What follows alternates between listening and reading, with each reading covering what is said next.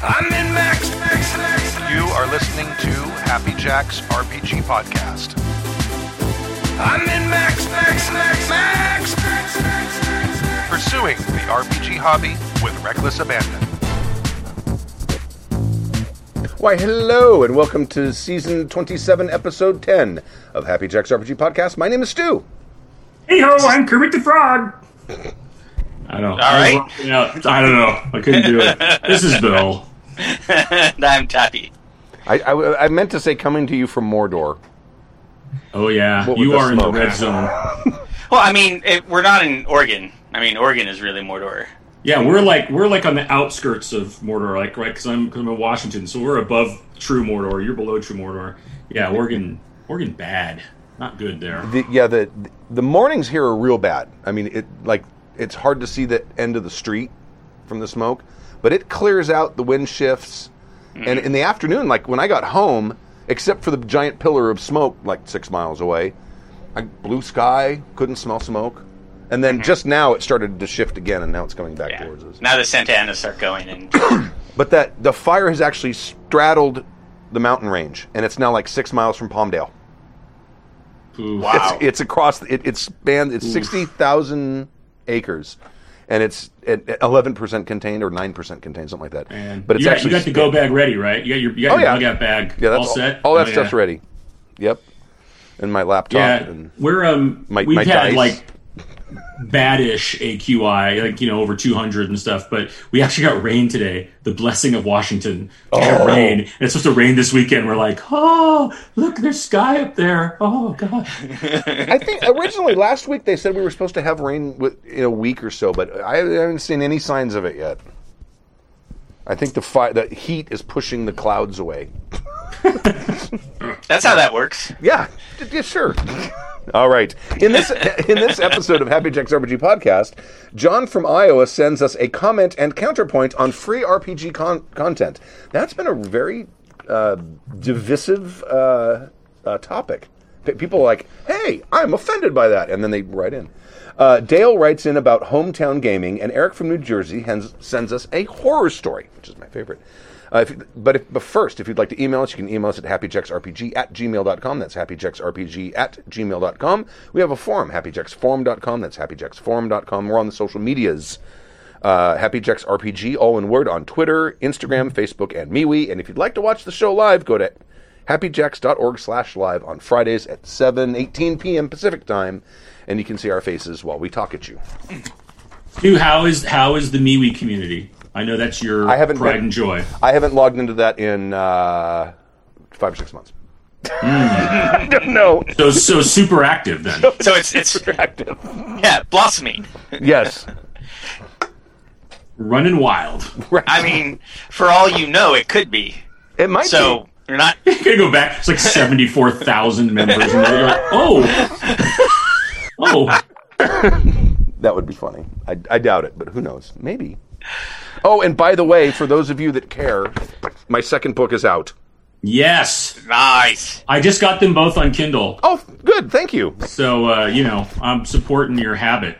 Yeah, that's what it is. It's become it's my hobby since we don't have a band right now. Right, yeah. Sit and write novels. Yeah, well, the band was like, oh, man, Stu seems really preoccupied. I'm like, oh, dude, we can't rehearse or perform. He's painting his house and writing books. Right, yeah.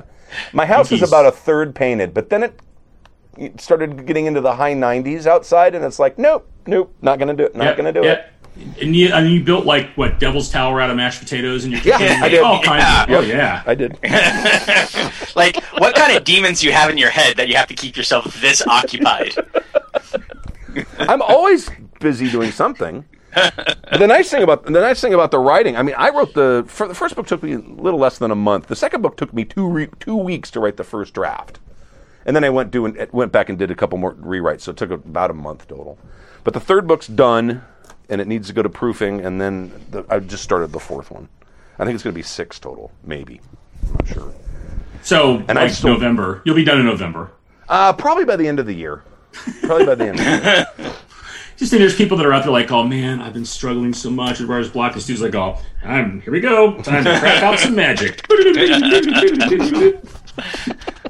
I wish I'd spent all this time writing songs Because we could have like 2 or 3 CDs worth of songs right now. Yeah, but see, the thing is that we can't put them out. We have no way to like actually record them Right. unless we do like our crazy like iPhone hackage like we did for the couple of things we put out already. Yeah. Although tough. some of those sound okay.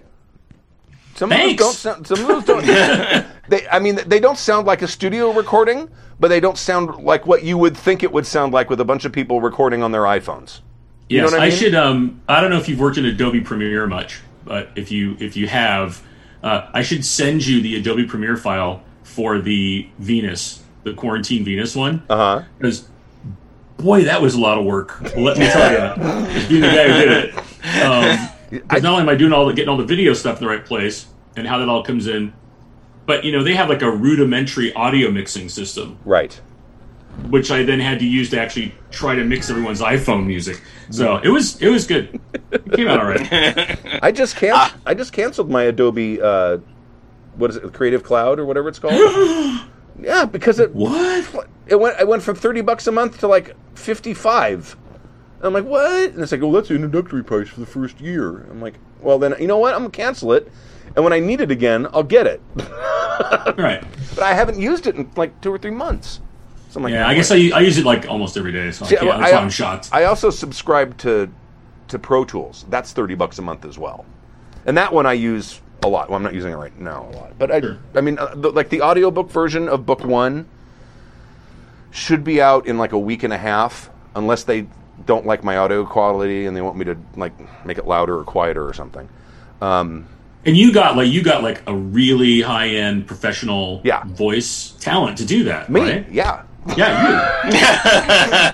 But the reason I mention this, if you're too cheap to go out and get it when it comes out, you can just go to stuvenable.com, and I'm rolling out 2 chapters a week as a podcast, and it's on iTunes. Oh, nice. If you search for Mandight, MANDIGHT on iTunes, you can subscribe to it and listen to it gratis. So it took a long time to record. It took a really long time to record, and you'll find out now as I sit here and extemporaneously read this email. Hi there, happy jackers. Oh, this is a comment and counterpoint on free RPG content from John in Iowa. Hey there, happy jackers. John from Iowa here. I hope you're all faring well in these difficult times. A few episodes ago, session 26, episode 18, a listener wrote in on the topic of free/cheap games, commenting on how... See, right there, I would have had to gone back and re-edit. Commenting on how it took me an hour per chapter, and some of my chapters are only 3 pages long. Commenting on how underpriced most RPG content is. The email went on to speculate that this is because most RPGers are cheapskates who don't like to pay for good content, and as a result, artists and content creators don't really make enough off their work. I'd like to offer a counterpoint to this opinion and clear up some misconceptions regarding the benefits and detriments of quote-unquote free content. This is a somewhat common sentiment in the RPG community that free content is ruining the industry. That is also in quotes. Some will use the word hurting instead of ruining. That, in my opinion, is extremely misguided. Nothing could be further from the truth. Literally nothing. Nothing. Of course, the earth is flat is more truthful than that statement. Yes. Banana pants, monkey brain. Truer than that statement. Of course, I have nothing against the last part of the email. Yes, it is true that artists and content creators don't make enough money from their work. I'd be hard-pressed to find someone who doesn't think these people should get paid more. However, the reason for this is not because RPGers are a bunch of cheapskates. The truth is, all people are cheapskates, and it's human nature that when all else is equal, we'll go for cheaper, free options. Any industry has to live with that.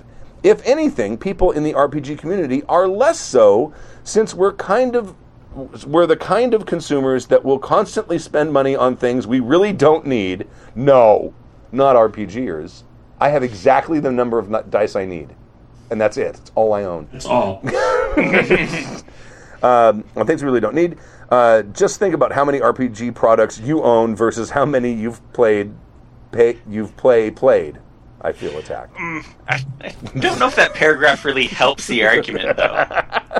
In my opinion, the RPG is an underpaid industry for two main reasons. One, the market is quite simply too small. That's absolutely true. There are not enough people to sell to. The RPG market is even smaller when you consider that the vast majority of it is dominated by a single product. We all know which one. The market is... Big eye, small mouth. Right. Right? Exactly. Can't get away from that fucking game. Oh, Jesus. The market is oversaturated. This is number 2, his second point. The market is oversaturated, i.e. the ratio of content creators to content consumers is probably 1-to-1. I put that in myself. Is too large. The supply is too big for the demand, and that invariably drives the prices down. Even so, it is important to note that overall the RPG industry is bigger today than it was in the 80s or 90s. There are a lot more opportunities to create and sell content. However, I think our expectations of it have grown faster than what the actual market can support, hence the oversaturation mentioned in part 2. Now, where do free games enter into this? The superficial analysis might tell you that it is because of free games, or more specifically open source licensed games like the OGL, that we're in this predicament, i.e. the oversaturation of the market. And that's partially true. If anybody can just freely copy and publish things online, it's going to lead to oversaturation. But it's also the reason behind the explosion of RPGs in the last 2 decades. The OSR and PBTA craze, much of the indie scene, even WotC's huge popularity, would not be possible without benefits of open source licenses. I don't know if WotC also ended up creating their biggest competitor by having an OGL in Paizo. Sure, yeah. People initially questioned the place of open source software, but now most agree that their benefits far outweigh the detriments, which are few indeed. Just like the software industry, the RPG industry benefits from positive network externality. I like it better your way. Externality? Yeah. And right there, I'd have to go back and re-record. I.e., the more people are in it, the more beneficial it is to the industry. And that's what free and or open source content does. It increases network externality. I still don't know what network externality means. The increase in user base, regardless of how that increase happened, invariably leads to more profits. In conclusion, the answer to making an RP industry more profitable for individuals and companies alike is not so much asking for people's charitable support, because that's ultimately fruitless, but using the power of free games to entice new people into the hobby. We should actively encourage people to play and maintain the popularity of free games so that their user base grows. For the same reasons, content creators should be encouraged to make at least part of their products open source so the entire community can benefit. Sincerely, John from Iowa. P.S. While I'm a very strong advocate for free content, there's obviously a balance to how much of it should be versus paid. Not everything will be free. A lot of successful small companies have adopted the practice of making their core rules free while selling supplements and adventure modules. That seems to work well for them. P.S.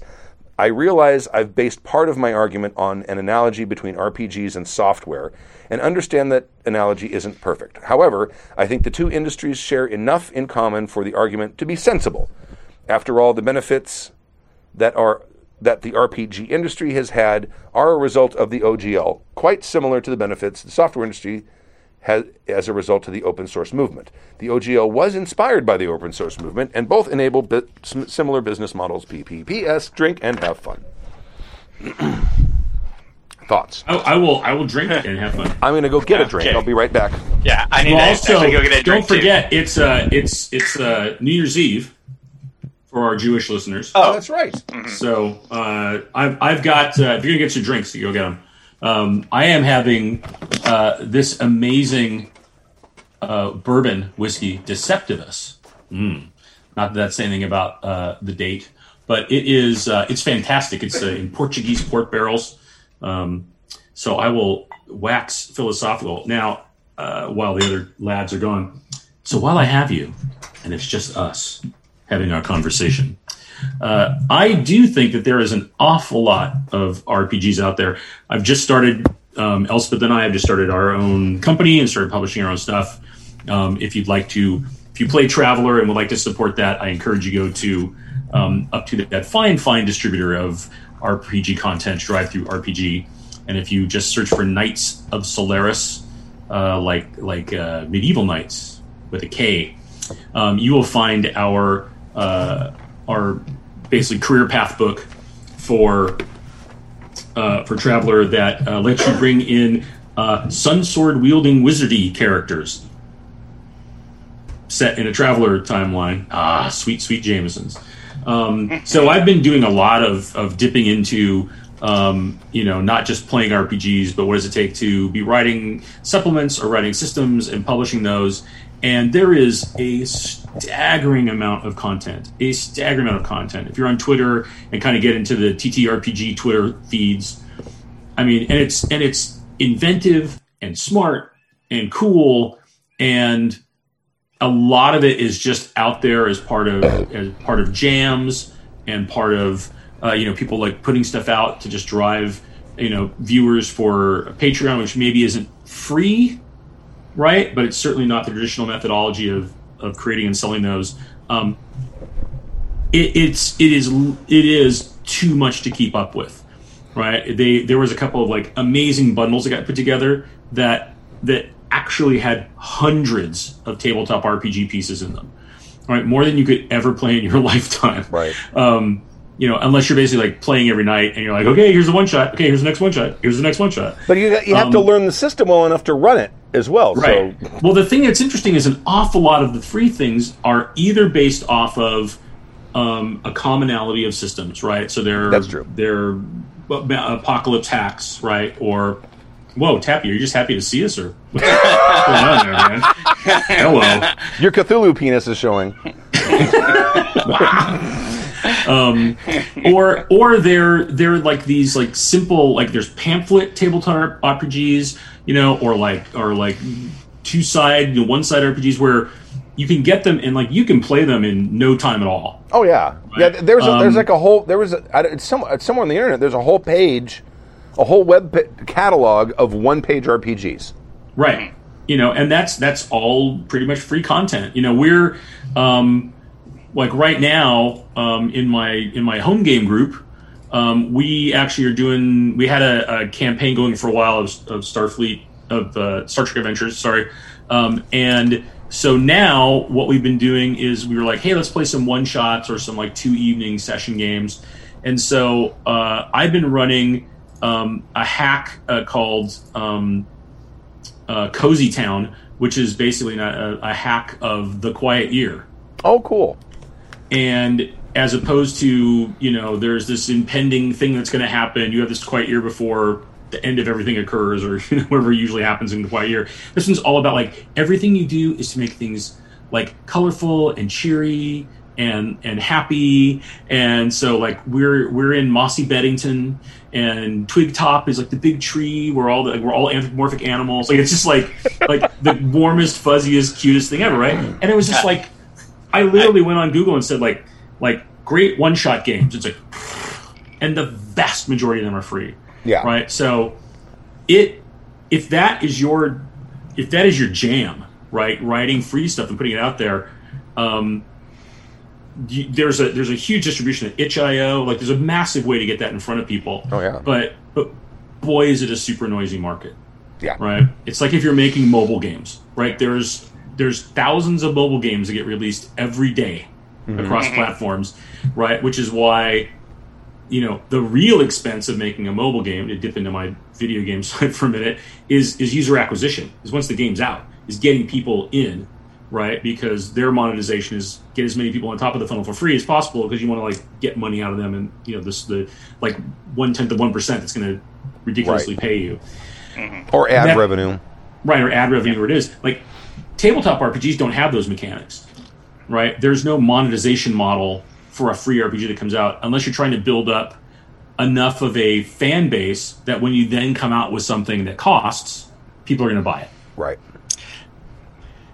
I mean, that's almost kind of the Savage Worlds model. It wasn't free, But Savage Worlds Explorer Edition, $9.95, a complete RPG for $10. That, I mean, now compared to free, that's a lot of money. But compared to most RPGs that cost money, if you were on a budget and you'd heard of it, you'd get it right away. But let's be honest, though. How many people are named Shane Hensley out there? Right. So, like, some number, but not a lot. Yeah. Turns I out mean, it is a non-zero number, right? So, like, not a lot of people can do that. If you're looking to actually, like, make a living off of your RPGs, you know, you have, like, if you release one-shots, you're never gonna. If you release one-shots for like 25 cents, you're not gonna make any money. Right. Right. Any money whatsoever is not going to do anything. So then, if you go towards like actually making a game, like Bill, you got a lot of experience in like video games, but me, I've been an independent contractor since like the 20th century. So, like for me, when I'm trying to figure out how much I charge for something, I have to figure out my daily rate. If you have any rate when it comes to an RPG, you have to get paid for it. So you can't do a one shot. You can't do the easy things that get out that don't take any time. You have to actually put time into developing it. Hey Stu, how much time did you have to put into developing your RPG? Oh fuck, 5 years. It took me 5 years. I wasn't working on it full time, obviously, but right. I probably have 300 hours in it. And that's the rub, right? Is that like who can really be working on it as their full-time job, right? Because it's not driving revenues. Like to me, one of the you have to look at the ways to actually monetize off of tabletop RPGs.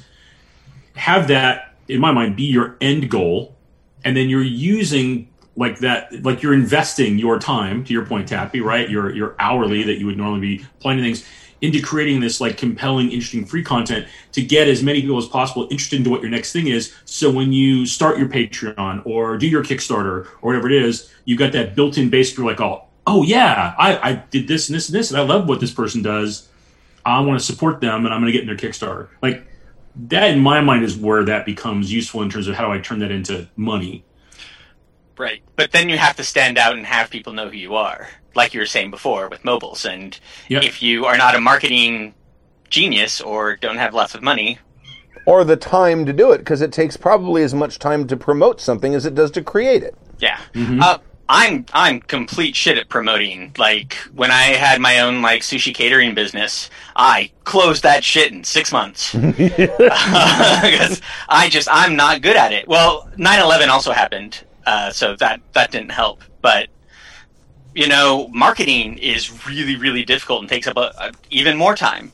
So if you're creating great free content, how do you make it stand out if there's this glut of all of this other stuff? And it's even in places, how do people even know to look for it? Like this guy is saying, it gets new people into the hobby. I mean, things like Critical Role get new people into the hobby, I think. Yeah. Yeah, absolutely. Right. I mean, and it's interesting, like where they found a way to monetize RPGs is not by making them. Right. Right. It's almost like in a lot of ways, if you think about it, it's like professional sports. Right, like Abner Doubleday didn't make a bunch of money, but boy, people that play baseball sure do. Right. The guy who first hung up some peach baskets against a piece of wood to throw a ball into didn't become rich, but Allen Iverson did pretty good. Like it's that kind of thing where sometimes it's the players of those games, right, that find a way to monetize that. I think it's super interesting because there's this back and forth, like without the. In some of those cases, without that original content to leverage off of, without the games to play, the people that play them then don't get that level, of an opportunity to do well in that space.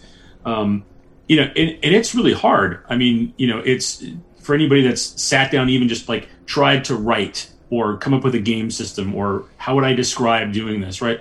It is a ton of work, a ton of work. Even if you're doing something as simple, air quotes, as I'm doing a Dungeon World hack, right? I'm doing a Powered by Apocalypse game. I'm doing something based off of Fate, where there's a rule set that's there, or an OGL type game. That's still a ton of work, even if you aren't creating a new system from whole cloth. Right. And it's you almost have to, somehow capture lightning in a bottle because you made something that somehow stood out. And to your point, Tappy, the problem with that is like, how do you get that level of noise, right? I mean, it's almost like it's like almost any entertainment industry. You kind of got to know somebody, right? Mm-hmm. Like if I was writing something like a campaign or whatever, you got to spend a ton of time on social media. Hopefully, I think in some ways, find someone who's got an audience who likes what you're doing and might give you a shout out. Right. I mean, I used to think that like, I have a lot of followers on Twitter, and I get 2,400. Big deal. I love everybody who like ever replies to any stupid tweet I put out. Right. But then I look at other people and I'm like, oh, who's this person? Wow, they have like, 18 million. 27,000. 143,000 followers. Like, all right, that's like that level of beyond and beyond, right? And look, I'm an old white guy, right? I'm happy that I can, still remember how to launch a browser and, and go online and do stuff. Like that connection, that savvy is so important to building that brand, whatever it is. Mm-hmm. Absolutely. So if you're doing free stuff, like I love it and I try to play it, and I like what they have now is there's a lot of these free RPGs that come out that give you the opportunity to like tip the creator. Mm-hmm. It's like, look, if you want to get it, if you don't have money, like that's cool, go ahead and take it. But hey, if you want to throw a couple bucks at my coffee account, or you want to leave a tip for the creator because it's through itch.io or whatever, like, at least there's something. Right. Mm-hmm. Yeah, I mean, it's difficult. Like in this email, one of the things that I think he was trying to say was like for his argument, but I think it was against it. Where let's see if I can go to that. Everyone is cheapskate. So if there's anything free, everybody will just take the free stuff. Well, all other things being equal. Yeah. And so, with that being said, though, if you're using that as a model, then free stuff really is a detriment to people who are trying to put the time and effort to make games, but aren't necessarily like, well-established game designers. I don't know if I agree with that statement because sometimes, I mean, like if you're going to do something and it's something that's critical to you, let's say you're a graphic designer. You're going to go out and you're going to get Adobe Creative Suite rather than use GIMP. Because GIMP does what it can do, and if you get good at it, you can probably be as proficient as you could be in Photoshop. But you never know how long GIMP is going to be there, and if the people who have been making it for free for all these years may someday throw up their hands and say, I can't do this anymore, I got another job or whatever. And suddenly it's no longer supported, and then they find out, it's got vulnerabilities in it, and next thing you know, it's dangerous software to run. Something like that. And I think that may be one of the reasons. D&D has its market share for a lot of reasons. It was first, and that's probably the biggest one. But the other thing is, a lot of stuff comes out to support it. I mean, in 5th edition, little of that stuff is coming out of WotC. But if you go back to 1st or 2nd edition D&D, you had, here's your 3 big books. Here's a Fiend Folio. Here's something else with more character classes in it. Here's a bunch of modules that we're coming out with, probably 5 or 6 a year. And having that level of support for it, I think that may be one of the reasons why D&D has remained as popular, and the reason Paizo has been able to maintain their market share is because of the fact that they're supporting their games. It's not like I'm going to come out with a one shot and it's going to be there. It's like if you want to invest in a game and make that game the hobby, not just RPGs, picking D&D or Pathfinder could be kind of attractive because new stuff is going to be coming out, more interesting things that might help you come up with new adventure ideas or new new campaign ideas and stuff like that. So I mean, sure,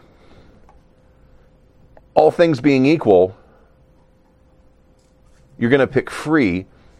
But if it's an investment, if it's something that you're going to want to do a lot of, it's going to be something that you're going to want sort of the knowledge base of it to grow over time. And I mean, you're not going to get that out of a single sheet free one-shot RPG, or not a one-shot RPG, but a single sheet RPG or something for free. Go ahead, Debbie. Well, yeah.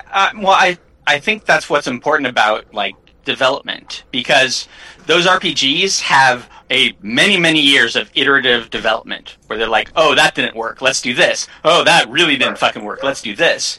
And now we're on to 5th edition, where you have people who are in there who've probably been playing it most of their lives, who have really like the time and effort to like figure out, what do systems do? Why do we use them? What is fun about them? What isn't fun about them?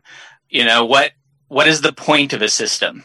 And I think a lot of people who make RPGs, especially as a hobby or like starting out or whatever, don't really like have that concept together. And that's why we have a lot of noise where it doesn't really make sense. There's no continuity in anything because you have all these people just doing all this random stuff. When you have people developing and people who like take the time and effort to learn how to develop games and why you develop games and what a system is supposed to do for you, as opposed to like what numbers you think it should do or how your brain works. I think then you start getting elegant systems. Then you start getting stuff where people are excited about it and want to jump onto it.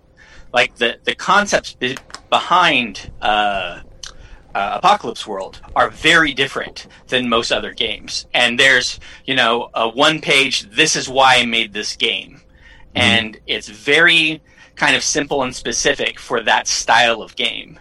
And I think he really knew the type of flow and the type, like why he wanted the system to work the way it did. And that's why it's super popular. But I think at least 90% of the Apocalypse World hacks are complete crap and don't really understand why that system is so elegant, why it works so well, why it gets out of the way of your role-playing. And so games like that should be monetized and have people jump onto it and, try and have that iterative design and get better and better. But it's too chaotic. Like, I don't really know how to... I mean, part of the trouble, I think, is people who talk about role-playing games. We don't have a good way of critiquing games. Like, what's good about this game? Why do you like Starfleet Adventures? What specifically, how does it support you? How does it get it out of the way of your role-playing? How does it make it so that the game is fun? I don't think we really have that vocabulary, especially in the, role-playing community at large. We just have things like hippie games or crunchy games or whatever games. We're not good at. This is not a hobby that's good at vocabulary words. Right. You ask anyone, they've all got different definitions. It's not good at creating a synopsis, right? It's not good at and some of the words we choose are really insular, right? It's like if you were like, oh, tabletop game, crunchy, like hippie, like what does that even mean? Right. I mean, it's something that any gaming struggles with. The other thing too, like you were talking about, like things just being a mess, right? Like just the market data for the tabletop RPG industry is a disaster, right? There's no codified reporting structure, right? In video games, there are like specific groups that this is what they do, and they gather all the data, and they gather from retail, and they get and you can get complete market sizes, and it's like half of what comes out through tabletop is like it's guesswork, right? They're part of like they're like all print media, right? So they come through like a 3-tier distribution network. You got like Drive-Thru RPG or like Paizo sells directly or people sell independently, right? And a lot of these companies don't report their sales, right? Like they don't formally release data. Like Drive-Thru RPG doesn't formally release data. Wow. Yeah. Holy shit! I didn't know that. Well, you can find out what you sold. Gotta, you'd have to what you did. Right. But there's no way to go and say like, oh, how many units of what was sold through here in any kind of broadly drawn in fashion. There's a great market research firm called ICV2, yeah, which does market reports. on stuff like their latest for spring of 2020. Like they put out like, here's the top 5 role-playing games on the Hobby Channel. It reflects sales. But those charts are based on interviews with retailers, distributors, and manufacturers. Interviews, not data that's reported out anywhere. Right. Oh, wow. Right? So they got to go and like, hey, we're going to start like having some correspondence with people and get some. Yeah, and okay, well, number 1 was D&D, and number 2 was Pathfinder, and number 3 was 5e compatible stuff, and number 4 was Starfinder, and number 5 was Cyberpunk. There's our top 5 list. Right. Based on like emails and phone calls. Mm-hmm. Like, so even knowing, you know, like, and you can kind of dissect it more. Like there's a company, the ORR Group, puts out a report every quarter around what gets played on Roll20, right, where they can get some data. And they'll show you of the people that are playing, like, you know, campaigns on Roll20, here's the percentage of the systems they use. Like, there's no good way, right? We used to talk about this on the video game side in terms of when we were trying to convince people, like, PC gaming is huge. You keep hearing how PC's dead, but PC gaming is huge. The difference is there's no app store reporting for PC gaming, right? Like Blizzard doesn't put out their numbers for, you know, in detail around Hearthstone or WoW or anything, and you multiply that across, you know, World of Tanks and, like, you know, any big popular online PC based game you can think of. There's no codified reporting for that. Unlike if you subscribe to App Annie and you can, like, every day, like twice, 3, 4 times a day, you like go, oh, here's the update on what every game in the App Store did. I know exactly their unit sales. I know exactly what they made. You know, I can check KPIs against key performance indicators against it. It's like there's so much more information there, right? And we just don't have that in the RPG space. So there's all these, you kind of don't, all you know is that, like, the 2 or 3 games you hear about a lot must be the big dogs. Right? It's D&D, it's Paizo, and then you're probably down into, like, Savage Worlds. You know, maybe. Well, I brought up ORR. I brought up the ORR thing. Yeah. This is last year's numbers. 51% was D&D 5e. Yeah, I have the spring 2020 report, Q2 2020. 53% was D&D 5e. And was the next one uncategorized? And then uncategorized is just then taking everything that doesn't fall into a category, right? And then it's like Call of Cthulhu, Pathfinder 2nd Edition, 3.5, Warhammer, World of Darkness. But I mean, the difference is D&D 5e, 53%. Uncategorized, 16.52. Right. Wow. Pathfinder, which we all like. Pathfinder, man, they've hit 4%. 4% of Roll20 games are Pathfinder. Right? So it's just like, you've got D&D, and then it's like everybody else duking it out, right?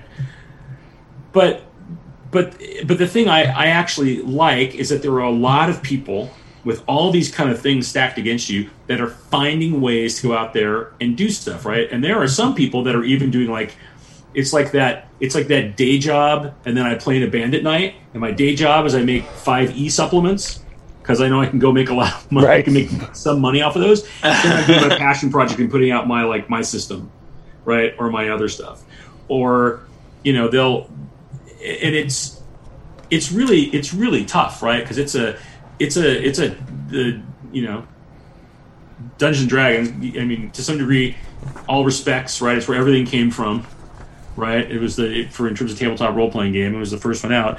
But boy, at the same time, it's like super polarizing, and, you know, it can be a really tough community to watch people engaging. You know, and there's such incredible inventive work being done.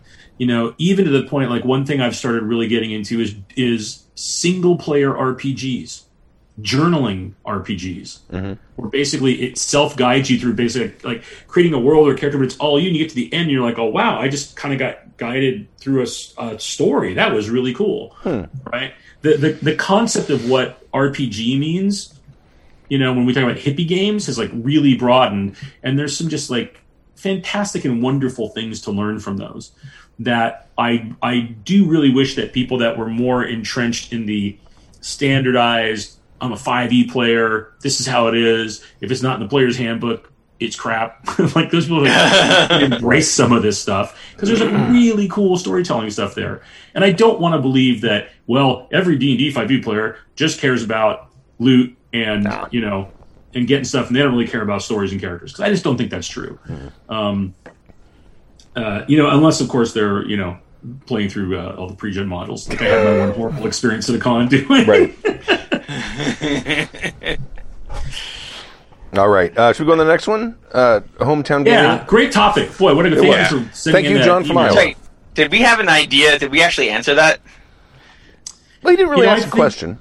Yeah, I think it was more like we had a lot of chewing to do, right? So yeah, and I agree. Like the last thing in the second PPS was like that. John used an analogy between RPGs and software, right? Which definitely is the case. But a lot of that is just not only distribution methods, but just like on the software side, we have so many tools to track what happens, right? Not only with the marketplace, but with our players. Right, I'm getting and depending on what platform I'm on, instantaneous data almost on what players are doing, what they're not doing, what they like, what they're buying, what they're not buying, right? And you can have this kind of constant, almost real-time tuning of what happens there. A lot harder in the tabletop space. So it's like everybody who's making tabletop RPGs, like you're doing God's work. As far as I'm concerned, yeah, or some deity's work, Cthulhu, whatever your god is, you're doing their work. All right, Hometown Gaming from Dale. Who wants to read that? Oh, I only pre-read the first one, so I have no idea what that one says. The second one's short. The third one's a little longer. Okay, I think I'm gonna do this one. All right. Hometown Gaming from Dale. First off, let me just say that I'm enjoying your podcast immensely. Thank you. It has made gaming in this dark time much better, especially since I'm only able to meet with my group online right now. That's because online gaming is the best. I have very strong opinions about that. Now, on to the topic. When it comes to historical or even modern or near future games, have you ever run or had an urge to run a game set in the city where you live? Does running such a game hold a special place in your polyhedral hearts, or is it something you avoid at all costs, and why? From my own experience, I have mixed feelings. I've lived in a number of places over the years, but I would never run a game set in my childhood hometown. Running a game set in a larger city I've lived in, like Sioux City or Omaha, I have no problem with. I've even ported the concept of Omaha, historically known as the gateway to the West, into science fiction gaming with the... or is that science fiction or is that San Francisco? Probably SF gaming. SF gaming? I don't know. The idea of Super Port fun? Omaha. Super fun. gaming. Super friendly.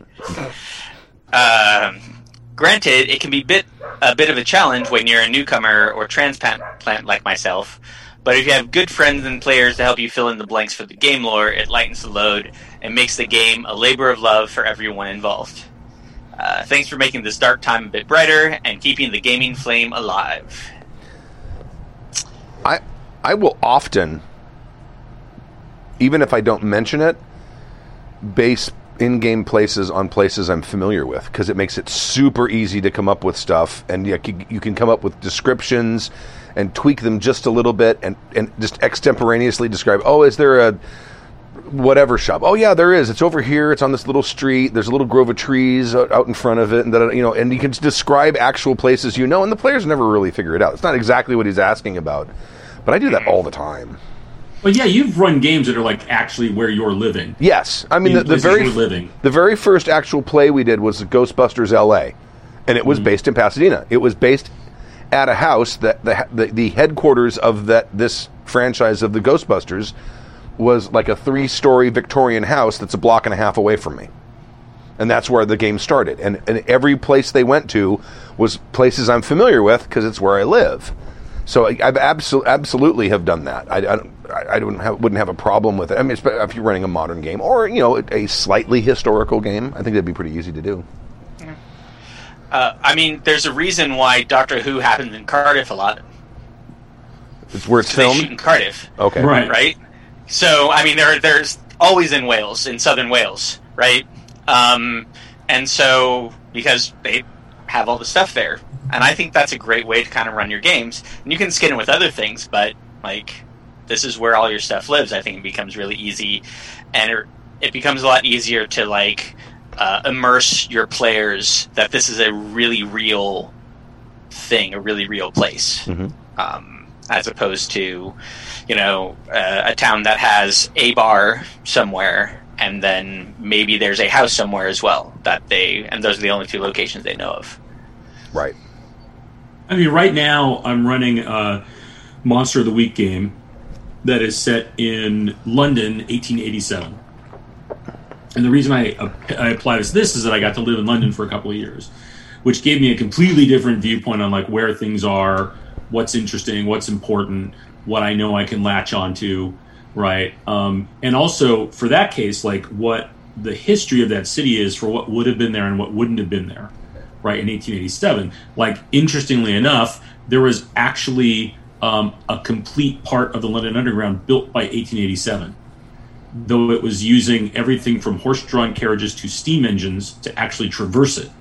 Wow. But if the players are like, we want to get to this part of London, what's the fastest way there? It's like, oh, well, you could take the Underground, right? But it's not what you think it's going to be. It's really different. Right. The last session we played ended up with them basically tracking their fears came true that they did actually track a mummy to the British Museum, right? So it's like as you come in the front, as you come in through the side door when you find the unconscious guard and past the Rosetta Stone, you move into the Egypt because like there's a bit of like I know the layout, so I can speak more to the setting, right? Mm-hmm. The thing I worry about, and I'd be interested to know if both of you who've run things in local areas is like. I get stressed as a GM over like trying to make sure that it's accurate. So if I say a thing is someplace and it's actually there, right? Even in a Monster of the Week where it's like, so a lot of things, because spiritualism was like huge in the Victorian era, right? And there was an awful lot of con artists that were doing that. We're taking the assumption that a lot of that stuff was real, right? That's kind of the alternate history view I'm taking on for this game. But still, it's like I don't want to say, like, oh, you go there. You're like, well, that's not where Parliament is, right? Like, so at least knowing where things really are, which you kind of get to, I think, do more on the fly when it's a place you're making up as you go along. Mm-hmm. Mm-hmm. I mean, I'll absolutely just make stuff up on the fly and just like, all right, well, this is here now. But I also like, I mean, one of the cities I love putting games in is San Dimas, because I lived right next to San Dimas. But also, you guys know this, but not a lot of other people know this who aren't local to this area, right? It's where Bill and Ted's Excellent Adventure is set. San Dimas High School football rules, woo! Sorry. They kicked the ever-leading snot out of us. Like, I mean, our football team. I lived in Laverne, the next town over, and like we scored for the first time the entire time I was in high school, my junior year, and we lost our minds. We won a game, the last game of the year. We won my senior year, and there was almost a riot, and nobody liked. Well, I should say nobody liked football. The football games were an easy excuse to have something to do, because San Dimas, there's nothing to do. And the entire town is themed Western. And most people don't know that Main Street in San Dimas has these facades up, like these wooden, fake, like, old-timey Western facades where, and there's still like a place where you can buy like shit for your horse and stuff like that. Oh, man. So it's awesome. Because what other town in, like, Southern California is a theme town? So, like, stupid shit like that, I enjoy throwing in because, again, like, it's not something I would ever think of to do on my own. But because, San Dimas, where the high school football rules, has this, is themed Western, that opens up a whole bunch of other stuff you can do, including people who think that's actually Western times, etc. Well, isn't Raging Waters there? Yes, it is. Okay. Which was Waterloo.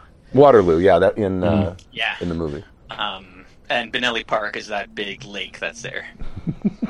There's nothing to do in that fucking town. It was awful. Raging Waters. Has anybody watched the sequel? Has anybody seen the sequel? Oh, the newest one? The Yeah, third I one? have not out, watched the it third yet, one? no. No, I have not seen it. Is it any good?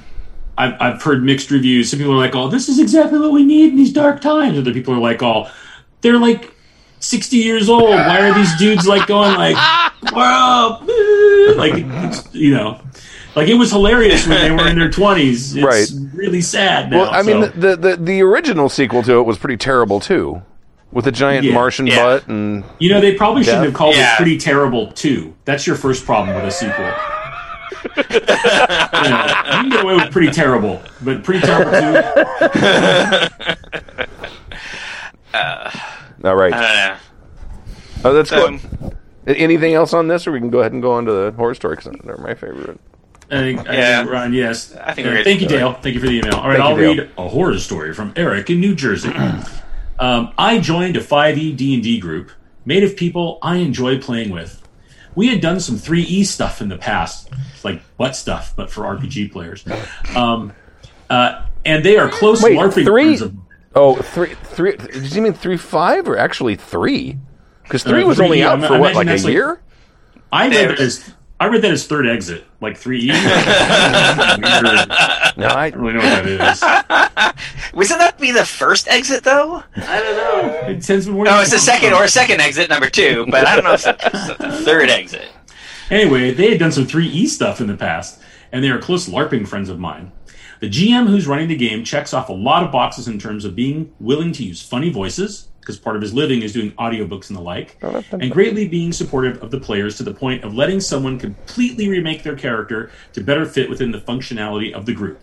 Since in D&D, you have to have certain classes to even survive pre-written modules, it seems. He's a great guy and has several good traits as a GM. Now, I made a bard. You can see how this is going to go. No, not your horny type bard, but somebody based off the band The Who, which is The Who, which is HU. Check out their song Wolf Totem, which, by the way, after I read this email, I went and did, and they are fucking sick. They're amazing. They're awesome. It's like throat singing hard rock. It's amazing. I think I've seen these guys. I didn't know who it was though. Oh yeah, they're fantastic. Please check them out. And I came to my first session in eager anticipation. I spent the first half of the day waiting for my character to be introduced. At one point, the GM, seeing my frustration at this, let me play an NPC that was adventuring with them. Well, I played her until she got eaten by something in a large pile of sludge, and then I waited some more turns. And it ends up that the GM was waiting for the players to use a magical device to contact their superiors so that I could be sent as a reinforcement. All in all, I waited half the session to be introduced and to start playing my character. And I didn't hold this against the GM too much because I've made the same mistake of not introducing someone until it was right for the story, when really I should have been more concerned with player engagement. So it wasn't something that I was going to be bitter about. Next session, we ended up fighting 2 golden statues early on. This fight took an hour and a half Oh boy. against 2 golden statues. That's nothing. Well, no, it's 3rd edition or 4th edition? 5e. This is their 5e 5. game. Okay. All right. Right, this is the 5e game. This had- is his former third exit LARPers he's playing with, but this is his 5e game. I've had 4 and 5 hour combats in 4E. Now, 5th exit. 5th exit. So no wait, Stu. It gets better. Okay. I just chalked it up to being D&D, and us being now 5th or 6th level, so I knew some combats were going to drag. Then came the following session. We were trying to retrieve someone who ran away and joined a circus for some sort of blood god. What you do? That sounds awesome. That's amazing. We got to the circus and saw the beginnings of how they were going to try to sacrifice the poor being we were trying to save. Being the bard, I decided to go to the ringmaster and try to have a conversation with him. At least maybe giving us a few rounds to get into position. Maybe getting the guy without a fight at best. Well, I thought I rolled pretty well, but apparently a good roll is a critical failure because I was told I just convinced the ringmaster that I wanted to be a part of the sacrifice too. What? More blood for the blood god! Roll for initiative! Now, to be honest, I felt a little railroaded. Really? Then we proceeded to have a fight that lasted the entire session. Okay, there you go. That's D&D. Then I reminded myself it was D&D. And after the adventure was over, decided to tell the others that I was not coming back. Because I want to role play, I'm not interested in all this combat. Now, the others had a grand old time, and I felt crappy that I was so miserable. But it wasn't just scratching the itch that I needed by playing an RPG. Hell, I felt far more engaged in Uncommon Man's Forbidden Lands play-by-post game than I did these D&D sessions. Now, I really don't fault anyone majorly. It's just something where I am not into a certain style of game. Anyway, I hope all is well with you. Stay healthy, stay drunk, and stay diverse. Sincerely, Eric from New Jersey. So, good on you, Eric, for getting out. Yeah. Right? You gave it a couple of sessions, and you were like, I'm not saying this is bad, I'm just saying it's not me. Mm-hmm. Well, and also, if the guy was also a LARPer, used to, A, talking to everybody all the time, and B, once combat starts, the game's over. Right. There was a vampire game I used to play in, and, oftentimes I'd just be off to the side, wouldn't even get engaged in the main area because, 45 minutes into the game, combat would start, and then it would go for 4 hours. So LARP? I thought LARP combat went quickly. That's always been my perception. Not back in the White Wolf days when you're doing rock, paper, scissors and you have 12 people doing it. Oh my god. Yeah. Isn't that rock, paper, clusterfuck? What is that actually called? I forget what it's called. Rosham Bukaki? There's some better name for that, I think. What it really is that if you are friends with the guy who runs the game, you get to win. Right. And it's just totally stacked in your favor if you have, you can have all these things that stack in your favor and you just don't lose. So there's no real point in doing it. If you see somebody hanging out with the GM, you just don't fight that guy. I'm getting more and more interested in LARPing. Oh, yeah. Yeah, sounds very engaging. No, you know what? I will say right now, I would love to LARP because I'd see some fucking people. Right. So I'm in. I'm totally in. So Me LARPing too. is awesome if nobody fights. And that's why, Vampire was set up the way it was, where you'd all be in Elysium and nobody could fight. Right. And L5R LARPs are almost always Winter Court.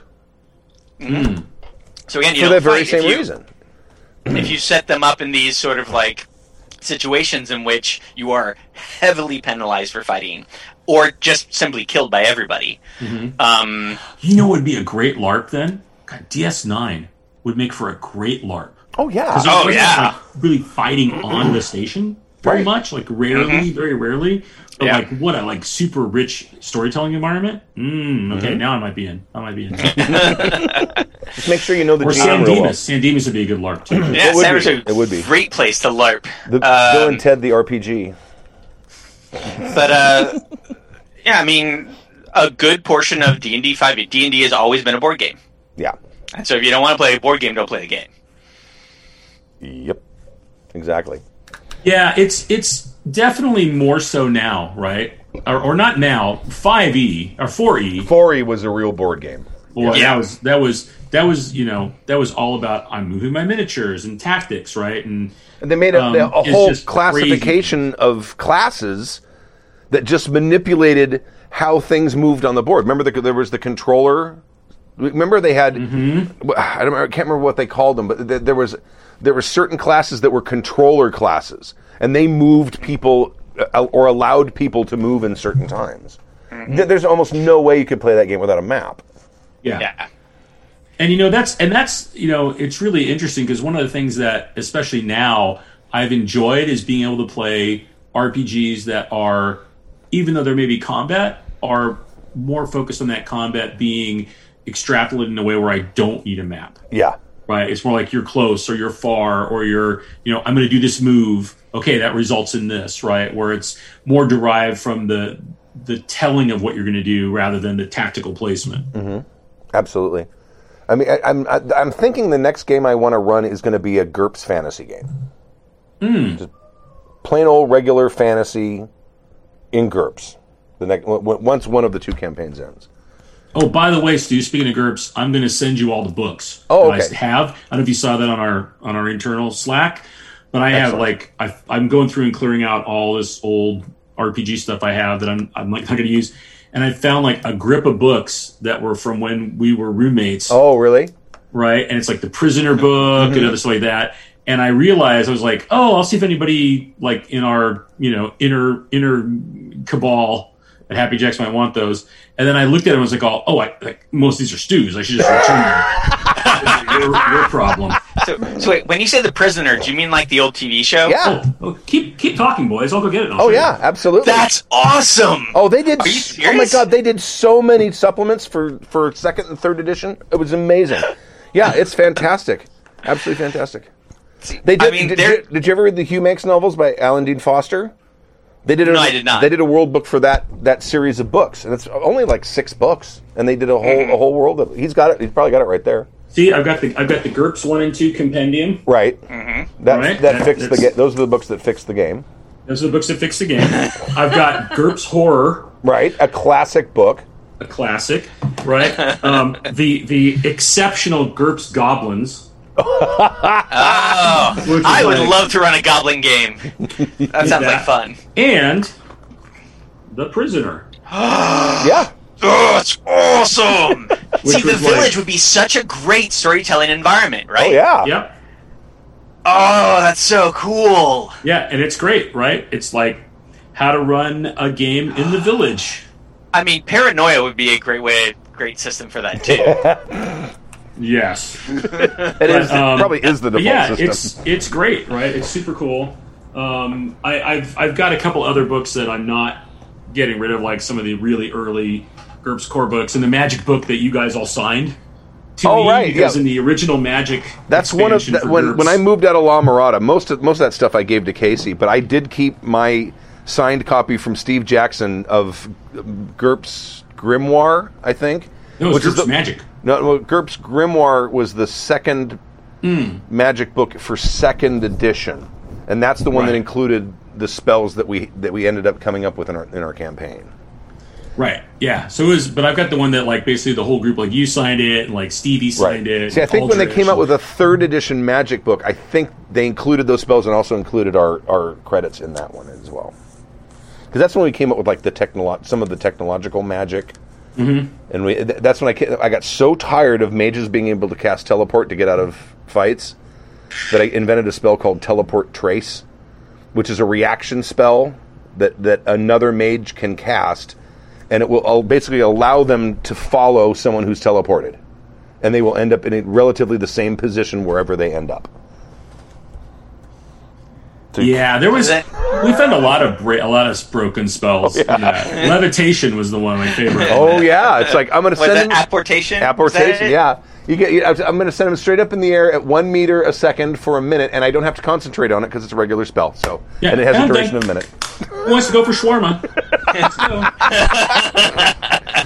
and a 60-meter fall in GURPS, not necessarily in D&D if you're high enough level, but in GURPS is pretty much always going to kill you. Can you imagine though if you had a character that's the part of their background was that spell had been cast on them, a party had left, they didn't die, right?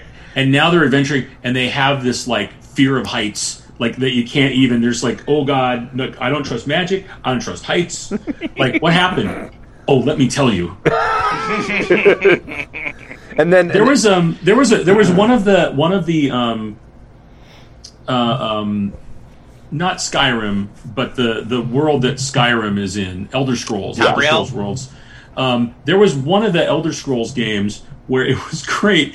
You would be out kind of just wandering around, right, and you'd hear this, and you'd see this this figure go boom in front of you and like splat on the ground. You're like, what the hell? And so you'd go over and you'd find there was 2 things on this robed figure, other than their robes, if you want to take them, was like a parchment and a pair of boots. And the boots were like these boots of leaping. And then the parchment was basically this mage keeping notes. It was like, oh, I've got the first part figured out. and if you use the items, you could like do these ridiculous leaps, but then it just built up terminal velocity, right? So you had to keep them until you learned Featherfall in the game, and then you'd use them when you got close and you'd like fire out Featherfall so you could land. It was amazing. It was like the long play. It was so good. That's hysterical. As a quick aside, there was an attempt to do like a PvP like Elder Scrolls game that was so buggy, and so like if your like race had a bonus to it, sometimes it would give you, instead of like a plus 15 to it, like a plus 15 million. So you would jump, and you would just jump out of like the world. You're like, oh man, I jumped out of the world. I mean, when you're shooting people and like your bow kills everything like in one hit, you're like, awesome, but I just can't hit spacebar. If I hit spacebar, then my game's over. But until then, you jump into the glitch. Face. In the Twitch chat, Choose Reality said that was Morrowind. That was the game that was in it. Like, oh, I totally did the same thing. Yeah, I love. It's so funny. Like like when you find little things like that, like in any kind of game, I think is great. And I love to always try to put something like that in a tabletop I'm running to. Right? Like, what's the thing they might find that only later are going to think like, oh, what if we did that thing? Right. That would be cool. Not always with success, but it's very rewarding when they actually do connect the dots, though, isn't it? Mm-hmm. Even though it's rare. I have simply just given up trying to do stuff like that. Like, I'll give them stuff that will be cool, maybe, but like my players are all like, you know, like you, Bill, in the Traveler game. You're like, you know awesome. What? We're gonna go like fucking overthrow this this country. All right, yep, that is exactly what we're doing. I don't know if that was. I think I was supportive of that plan. I don't know if that was my plan. I will say we were talking. We were talking at some point about reveals, and like one of the things I love doing, but as a challenge for me as a player, is I always end up writing these like super deep backstories, right? And like I had a super deep backstory for Gen, for that character, right? But I will say the kudo I want to throw you as a GM is that you gave me an opportunity to pay that off for the party, right? And like that's a great thing for a GM to do, right? Is like, and kind of going back to even the last email we had to tie it into the show, is like if you've got a bard and you know that they're going to do that stuff, like give them a moment to shine. Like if that guy could have talked the ringmaster out of that because they were the bard, like that would have been amazing, right? In the Traveler game that Tappy ran, which by the way was the first online game I'd ever played, was our pantsless Traveler game, because we were like this. We didn't have to wear pants. Nobody cared. Who would know?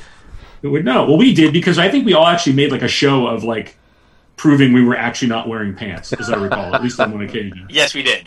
Right, which wasn't bad considering a couple of the people that were in that game. That's true. I will say. But the thing that was really funny about that is that my character had this like very secretive past as basically being a part of like the space Yakuza, right? That's the best way I can put it. And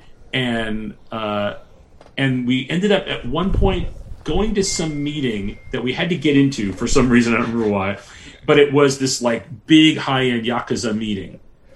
And everybody was like, oh, how are we going to get in there? How are we going to get in there? I'm like, oh, don't worry, I have an idea. And we get there, and the guards are at the door, and they're armed to the teeth, and they're like, you can't come in. And my character always wore the classic, like, big, long trench, and I take it off, and he's just tatted.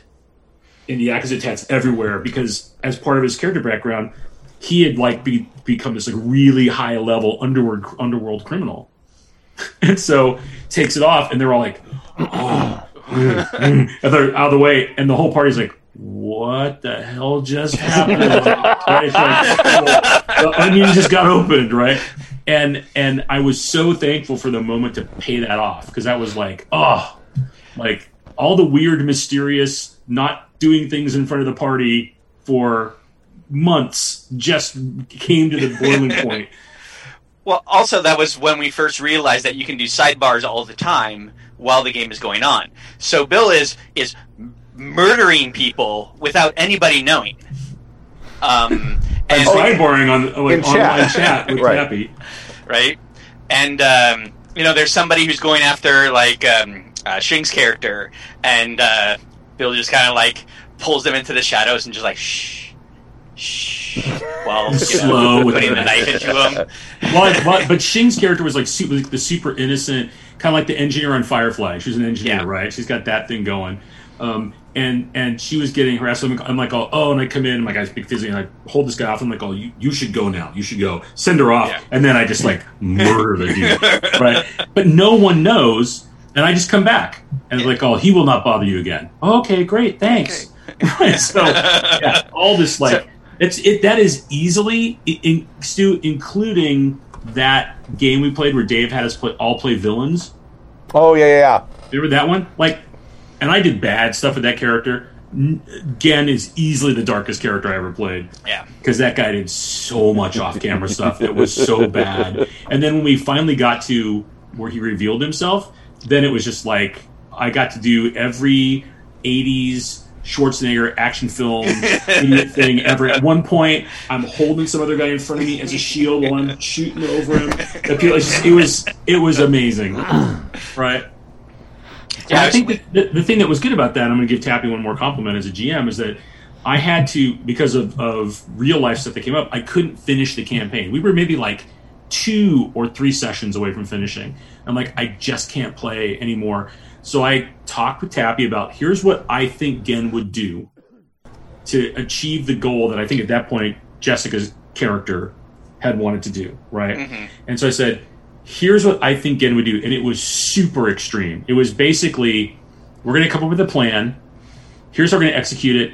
And then you need to give Gen a lobotomy. So if anybody tries to read his mind, it's not there. It was so intense. Can't find it. It was super intense and very on character. And so, and then I was like, so however you play him is how you play him, because his personality can be altered by that. And I want him to be a part of the story ending, even though I can't be there.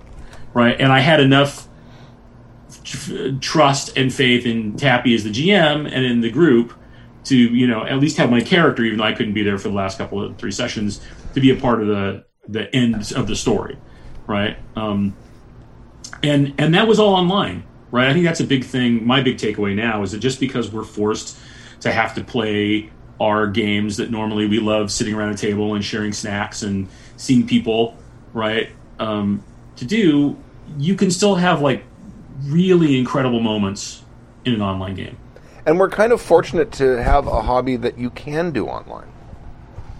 You know what I mean? Because I mean, there are people out there who have hobbies that can't do that, mm-hmm. and they just don't get to do it. We can continue to do it. We have to do it a little differently, but we can totally continue to do it, which I'm very thankful for. Mm-hmm. So, now we should end because my daughter I have something I urgently have to take a picture of, apparently. That she came in during the first email, and that's when I had my headphones off. I'm like, I'm sitting there doing that because she was trying to describe what it is I have to take a picture of. So I'm going to go ahead and end the show. That sounds good. Email. Mm-hmm. Let's see where we go.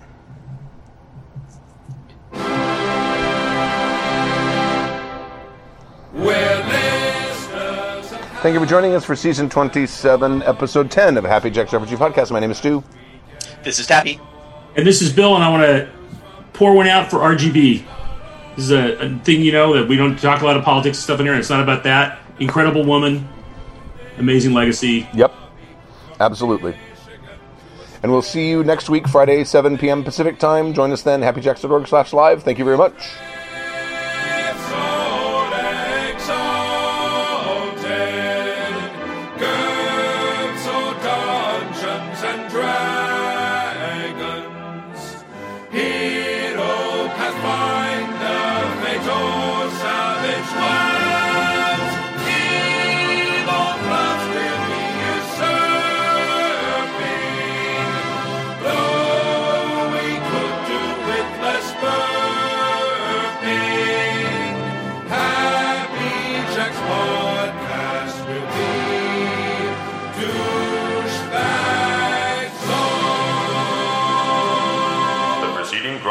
Has been a presentation of the Angry Folk Media Empire.